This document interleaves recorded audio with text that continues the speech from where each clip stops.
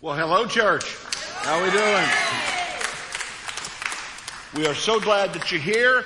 A special welcome to everybody watching online. Hello to everybody in Palm Bay and DeLand. We're so happy that you're there. It's Made New Weekend. In Palm Bay and DeLand, that means 10:30 on their campuses. There'll be baptisms going on. And for the Ormond campus, that means 6 o'clock at Andy Romano Park. This afternoon, we'll be having beach baptisms. So, Made New Weekend, you're sitting in the middle of it. We'll talk a little more about that. All right, before we go further, I forgot this last night, and I'm so upset at myself. 75 years ago, America was celebrating mightily this weekend. It started on Friday, and the party was still going today, 75 years ago today. Anybody? What was going on? Wow. It was the end of World War II. VJ Day. This was the weekend that it all ended. And I know that there are some World War II veterans watching online. Are there any World War II vets here in the service? I know that's a tough group to get to anymore. But I do know some are watching online. And I just didn't want this day to slip by without us saying thank you. So.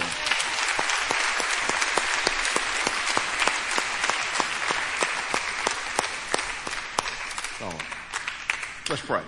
Father, I thank you for the men and women in an absolutely impossible situation, boys, girls, sacrificed everything, physically, emotionally, and many times their own lives, for our freedom, for our prosperity that would come after that would put me into a world in which I live now, where we have these freedoms. Freedom to worship, freedom to have food on our table, and so many blessings that came because those men and women served so faithfully. So we want to honor them. And then, Lord, we come against evil. And I keep seeing the numbers, so I know there are people here in the room. I know there are people watching online. And I know that anxiety is at an all-time high, depression's at an all-time high, suicidal thoughts at an all-time high. We just want you to know how much we love you. There are people here that will take your phone calls. And God, I pray that you would just encourage these people not to give up, not to quit. Reach out, that there are people that care, whether it's a phone call or to meet for a cup of coffee. Lord, that you would step in and that you would speak and encourage us today. And I pray that regardless of the depth of the pain or the isolation, that when we finish today, people would be in a very different place. So, Lord, hear our prayers. In Jesus' name, amen. Amen. All right, a couple more things. I've got prayer cards in the back. Some of you have picked them up. Some of you have not. There are, as you exit where the offering buckets are, there are prayer cards for our missionaries. We're doing 5 a month, so you can collect all 5, or you can take one, doesn't matter. But on there is a mission. There's a description on the back of what that ministry is. There's a verse at the bottom for your devotion time or for you to memorize. I picked this one. This one is Samaritan's Purse, Operation Heal Our Patriots. Now, this is a mission that we support, and Franklin Graham started this mission in Alaska. And every year, they take wounded war veterans and their families, bring them free of charge for this retreat in Alaska, minister to them physically, psychologically. They got all kinds of professionals there. And many of these young men and women end up accepting Jesus Christ there in Alaska. So we're honored to partner with this mission. And those are in the back. Also back there, if you weren't here last week, we also have one for the schools. We know we missed a few schools, so there's room to write in the schools we missed. And it's to pray for the schools, the teachers on the back. There's specific things to pray for, failing students, violence, Christian students in the schools, faculty, staff. There's just lots of things that are all there. Pick those up and just take some time this week to pray. All right. Now, I've been telling you for the last couple of weeks about what's going on in California, and specifically with John MacArthur and Grace Community Church, and they threatened to put John MacArthur in prison, 81-year-old pastor. They threatened to cut off their electricity and their water and all kinds of other stuff. Well, MacArthur hired a big-time lawyer, and this week they filed a lawsuit for $11 million against Los Angeles County for how they've been treated. And the Ninth Circuit stepped in. Now, if you know anything about the Ninth Circuit, they're not really known to be friendly toward Christianity. The Ninth Circuit Court stepped in and said to the governor of California, you have no authority, you have zero authority to shut down the church. So, if you watch, MacArthur was on CNN, he was on Fox. Anyway, there'll be 7,000 people worshiping at that church this weekend. So we praise God for that. Now, I do know he got into some trouble, though, all right? I don't know if you heard this. The lawyer that filed the brief, apparently brilliant lawyer, but struggled with some grammar stuff and didn't put in any commas when they were writing the brief to sue L.A. County. And so there's this whole long thing with no commas. And the judge said, we're going to let the church meet, but told the lawyer, you can expect a very long sentence.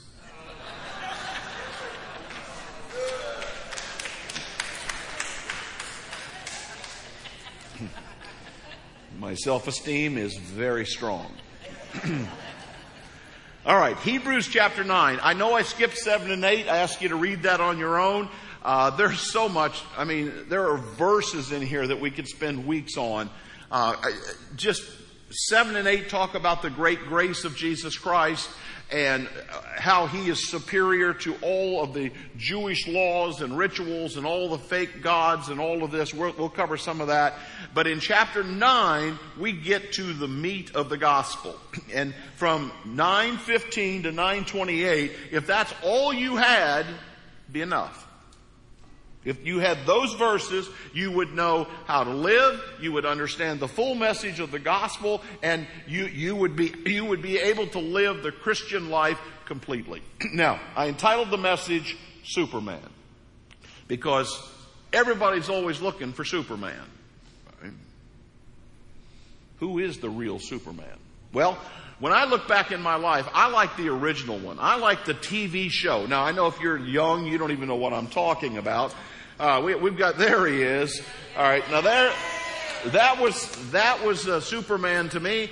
Leap tall buildings, stand in front of trains, that was a good deal. But the story that I want to tell you about Superman comes from one of the first movies, where Superman has a situation where Lois dies. You remember that story? And what a tragedy, and people are crying in the audience, and this is back maybe 1980.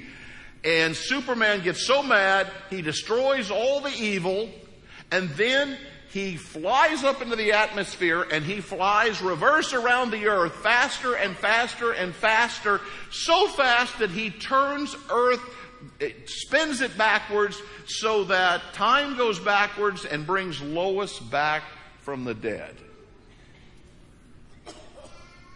Do you realize that's the story of Jesus? Is that not what Jesus does? He steps in, he knocks out evil, he brings forgiveness, and he turns back time so that we can all find forgiveness and that we can all be raised to life in the second kingdom. It's the Christian story that they ripped off for a Superman movie. But that's really who Superman is. But listen to me, there was only one Superman. And Joseph Smith did not rise from the dead. He's still dead. Muhammad, dead. Buddha, dead. Gandhi, dead. Wherever else you want to go, dead, dead, dead. Only one person Whoever stepped into time rose from the dead. If you read the histories of the other religions, they'll all tell you, we don't know how to get to heaven. We don't understand forgiveness. Oh, they've got platitudes about peace or how to treat people, sometimes how to kill people. But only Jesus offers forgiveness. Only Jesus proves that He's God by raising from the dead. There are not multiple supermen, and yet in our culture, and I dare say in a lot of churches, religions are all blended together, and it doesn't matter what you believe. It's just all religion. No, there's a big difference when you've got a guy that comes back from the dead. And that's the Superman story. And the Hebrew writer makes it very clear in chapter 9 that Jesus, who was a sinless sacrifice, He was God and He was man, fully God, fully man. And Jesus did not come into the world to make bad people good. He came into the world to bring dead people back to life. All right? That's what Jesus came to do. He came to turn back time. Because I can't go back. I can't go back and fix what I broke when I was 16. But Jesus can forgive that. And Jesus will clean the slate. He did it for me, and He'll do it for you. That's the God that we serve and we worship. But in our society, we've been the brainwashing from universities and even a lot of churches, we're all the same. Not remotely true. Not remotely true. Listen, if you believe all other gods are true, you cannot believe in Jesus. And if you believe in Jesus, you cannot believe that all other religions are true. It's pretty simple. Jesus said, I am the way. Not a way, not one way. Listen, well, that's so exclusionary. No, it's not exclusionary at all. You want to go to heaven? The bus is leaving. Bus 5, get on it.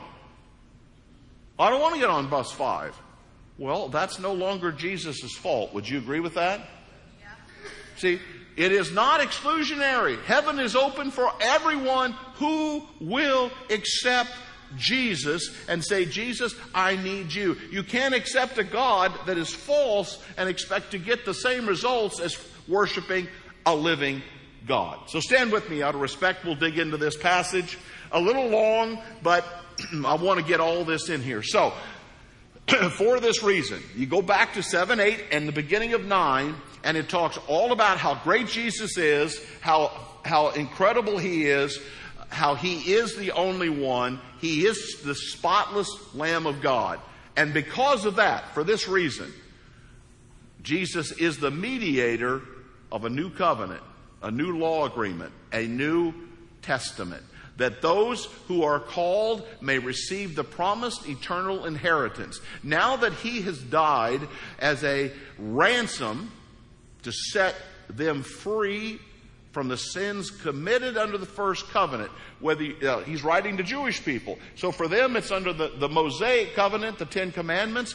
But for us, it's whatever covenant you might have had. He said Jesus came to put an end to your old idea of religion and to finish it for all of us. In the case of a will, it is necessary to prove the death of the one who made it. Because a will is enforced only when somebody has died.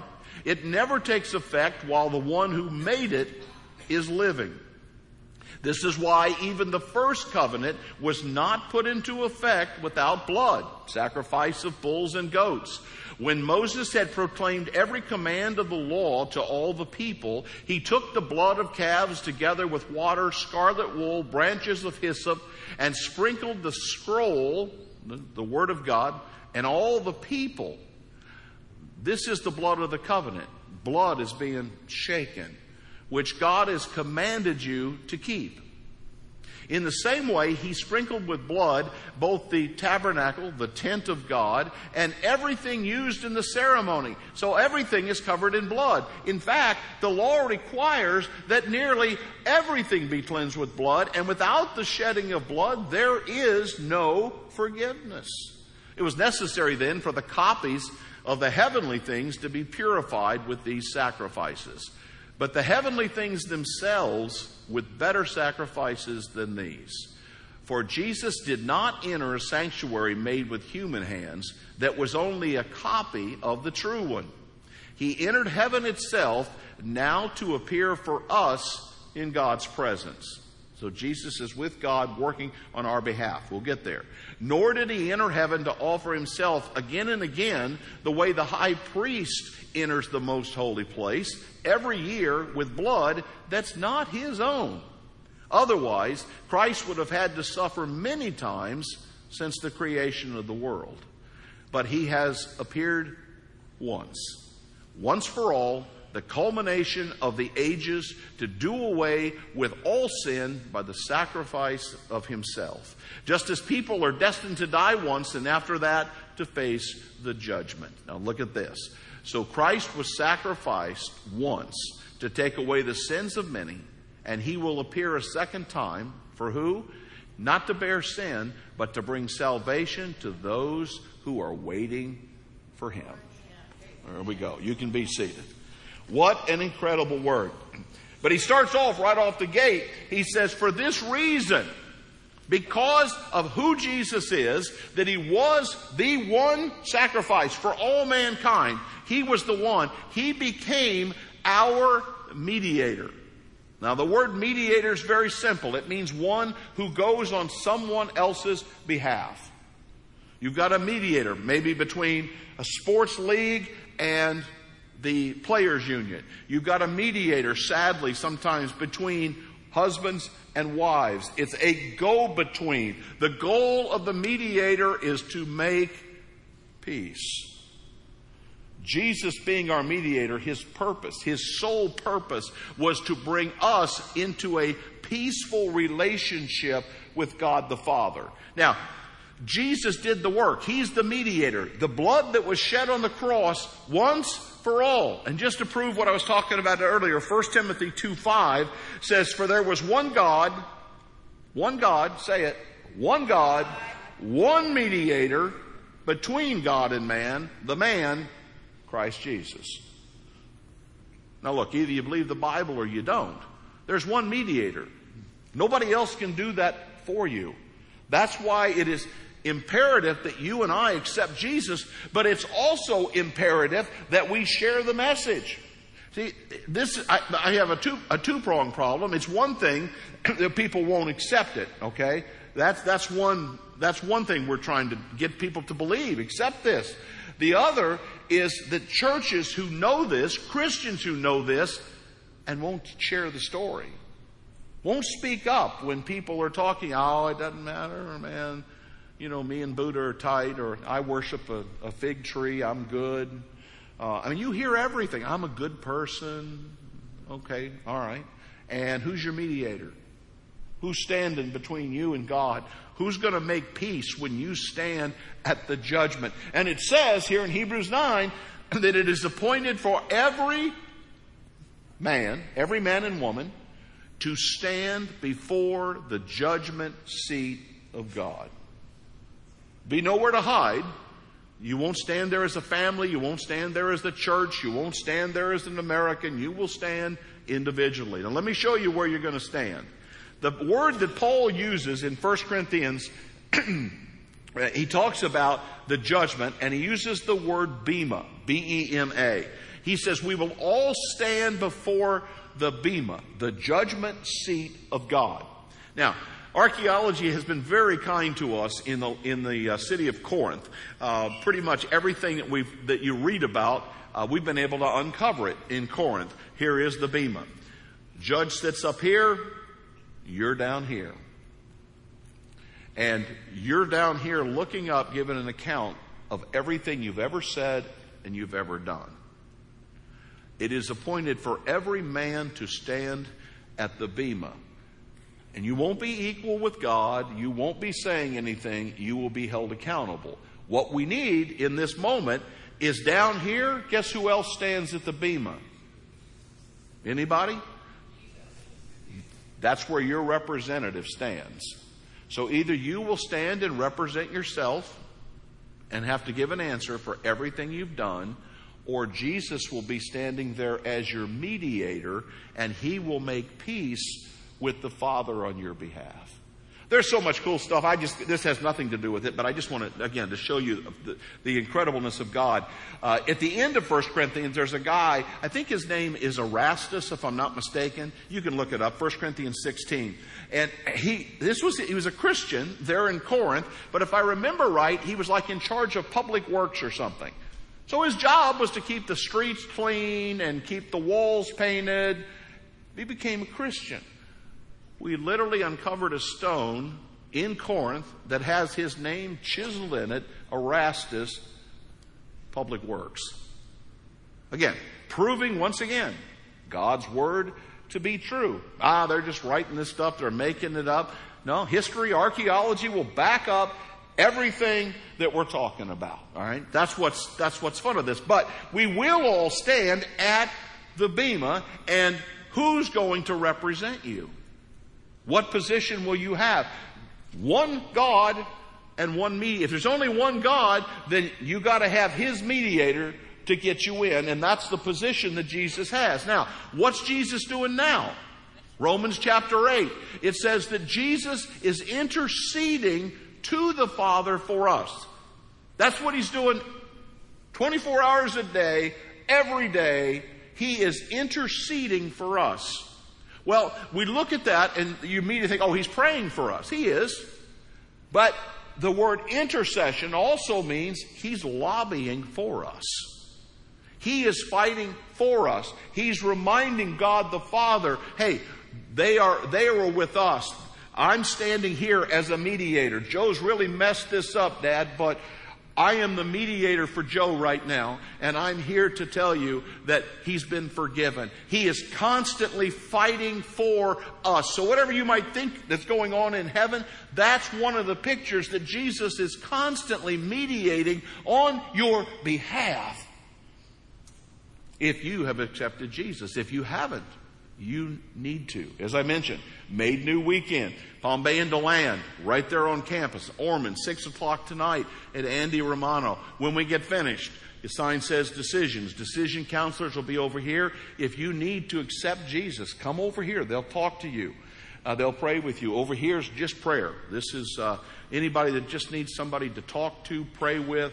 Last night we had lots of people on both sides. So he is qualified because who he is to be our mediator. However, he also wrote us a will. See that second part?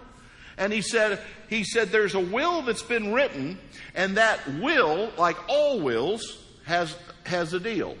The will is only in effect when what? The writer of the will dies. All right? So my kids cannot come take my $5 today. They will have to wait until I die. You don't get it early. It doesn't work that way. When you write a will, that all gets handled after the death of the one who wrote the will. Jesus wrote the will. So what do we have to have happen? What's the whole point of this passage? You have to have a death. But do you know the new covenant did not start until Jesus dies and is resurrected? You're still under the old covenant. When the thief on the cross accepts Jesus, think about that. Still under the old covenant. He couldn't imagine that Jesus could just say, today you'll be with me in paradise. Because no religious ruler could have said that. You've got to have a new covenant guy working this deal for you. He's mediating for the guy on the cross. But when he raises from the dead, now the will is in effect. Why is this important? Now I don't have to offer goats. I don't have to sacrifice sheep. I don't have to earn points. I don't have to do any of that because Jesus died once and for all. He finished it. Now what's in the will? I'm glad you asked. Because if you get in my will, you're getting my family's will. I'm looking for money anywhere in my family, but I don't find it. Unless there's an uncle out there somewhere I don't know anything about. I don't get too excited about that because it's not like the day's going to come when it's all going to come pouring out. But what if I told you that Scripture is very clear about Jesus' will? God the Father said this. He said, with this new covenant, everything that I have given to Jesus, I am going to give to all of you who are believers. So I don't get a share. You don't get a share. We're not going to split up God's love and God's grace. We're not going to split up heaven. He said, everything that I have for Jesus, all the love and all the beauty that I had projected for Jesus, I'm going to give it to all of you. That's what God has planned. That's what's on the backside of this will. Galatians 3:15. Brothers and sisters, let me take an example from everyday life. Just as no one can set aside or add to a human contract that has been duly established, so it is in the case of Christ. You've got a contract, you sign a contract, and you don't add to it, you don't take away. What he's saying is when Jesus made that contract with humanity, it's there for all of us. It's a permanent contract. It's only a matter of you and me signing our name to the deal. Do you want to go to heaven? Sign right here. That's how this contract works. Now, I want to tell you a story. You're not going to care for this guy, but I'm going to tell you the story. This guy's name is Tim Snedeker. I want to get his name right. He is a religious professor at the University of California, Santa Barbara. And he's finishing up his doctorate in religious studies. Okay, there's your background.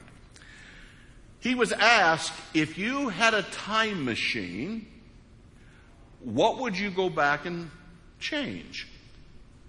Now, I think without much thinking, I could probably come up with millions of things that would be, wow, I wouldn't let this happen. I would prevent that. If I could spin time backwards. You know what he said?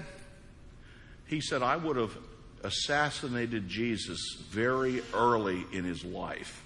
And he said, specifically, I would have assassinated him before his baptism, so that none of this stuff that's going on now, the church would be believing. PhD candidate student teaching religion, University of California, Santa Barbara. Now here's the problem. Number one, he has this globalist idea. Again, all religions are good, and Christians mess that up.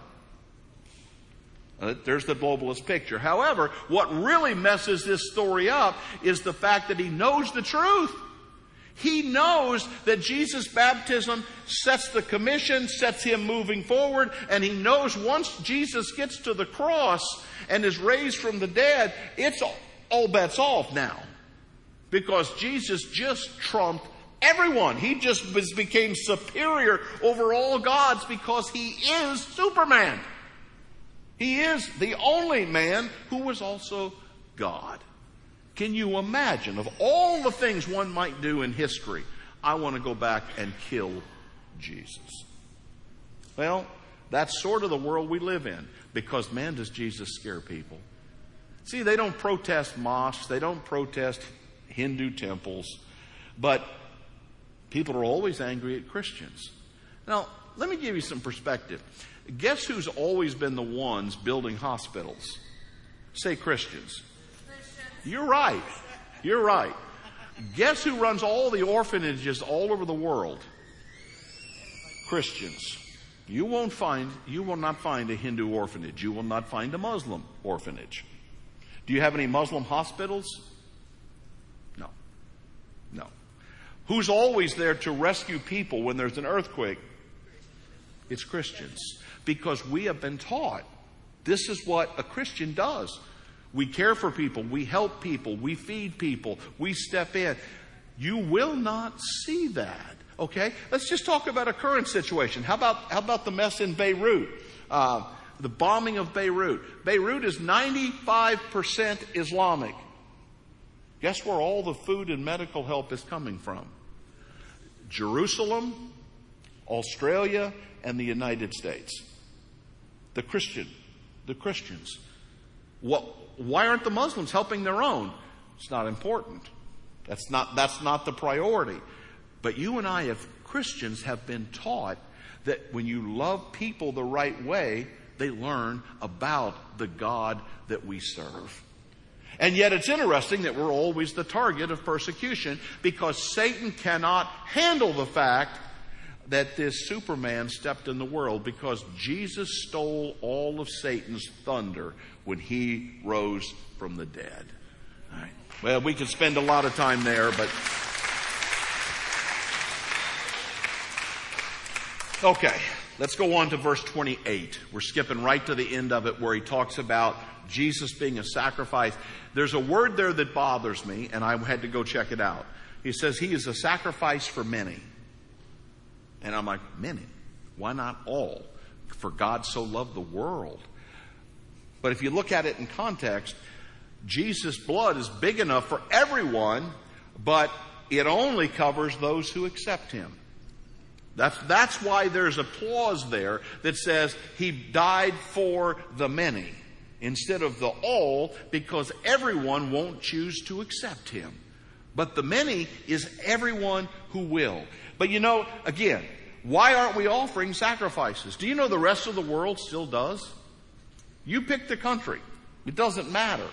A friend of mine in Niger, this last week was Muslim something or another, high holy something. And everybody had to go get a sheep and they had to sacrifice. Because this idea of a blood sacrifice has been passed down through history.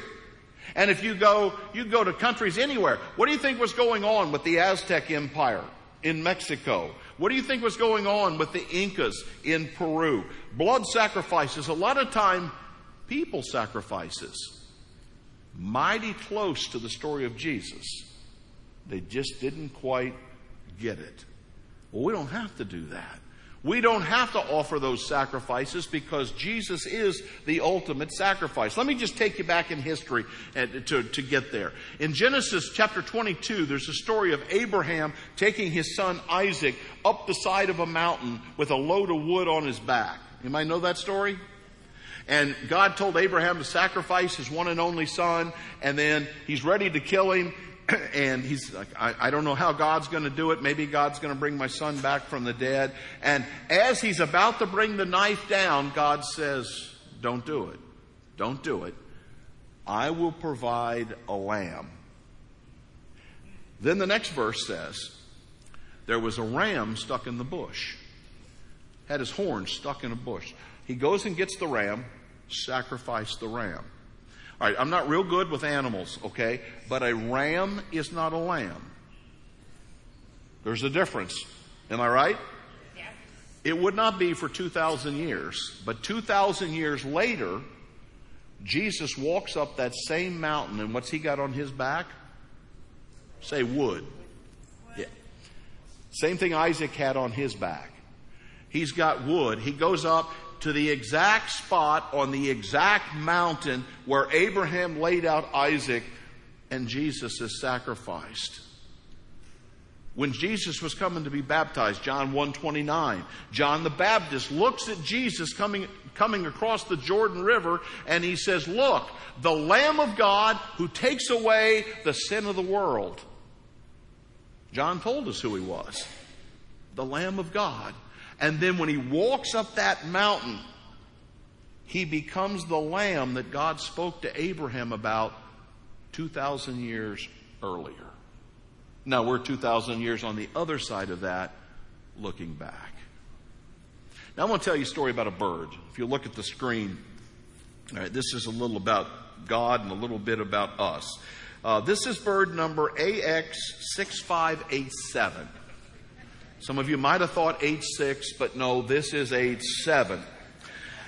This is an interesting story. It's 100 years old, but there were some guys in Wales that were studying birds and how they always were pulled home, no matter where they put them. So they took this bird to Venice, Italy, turned him loose, and about 6 hours later, he was back in Wales.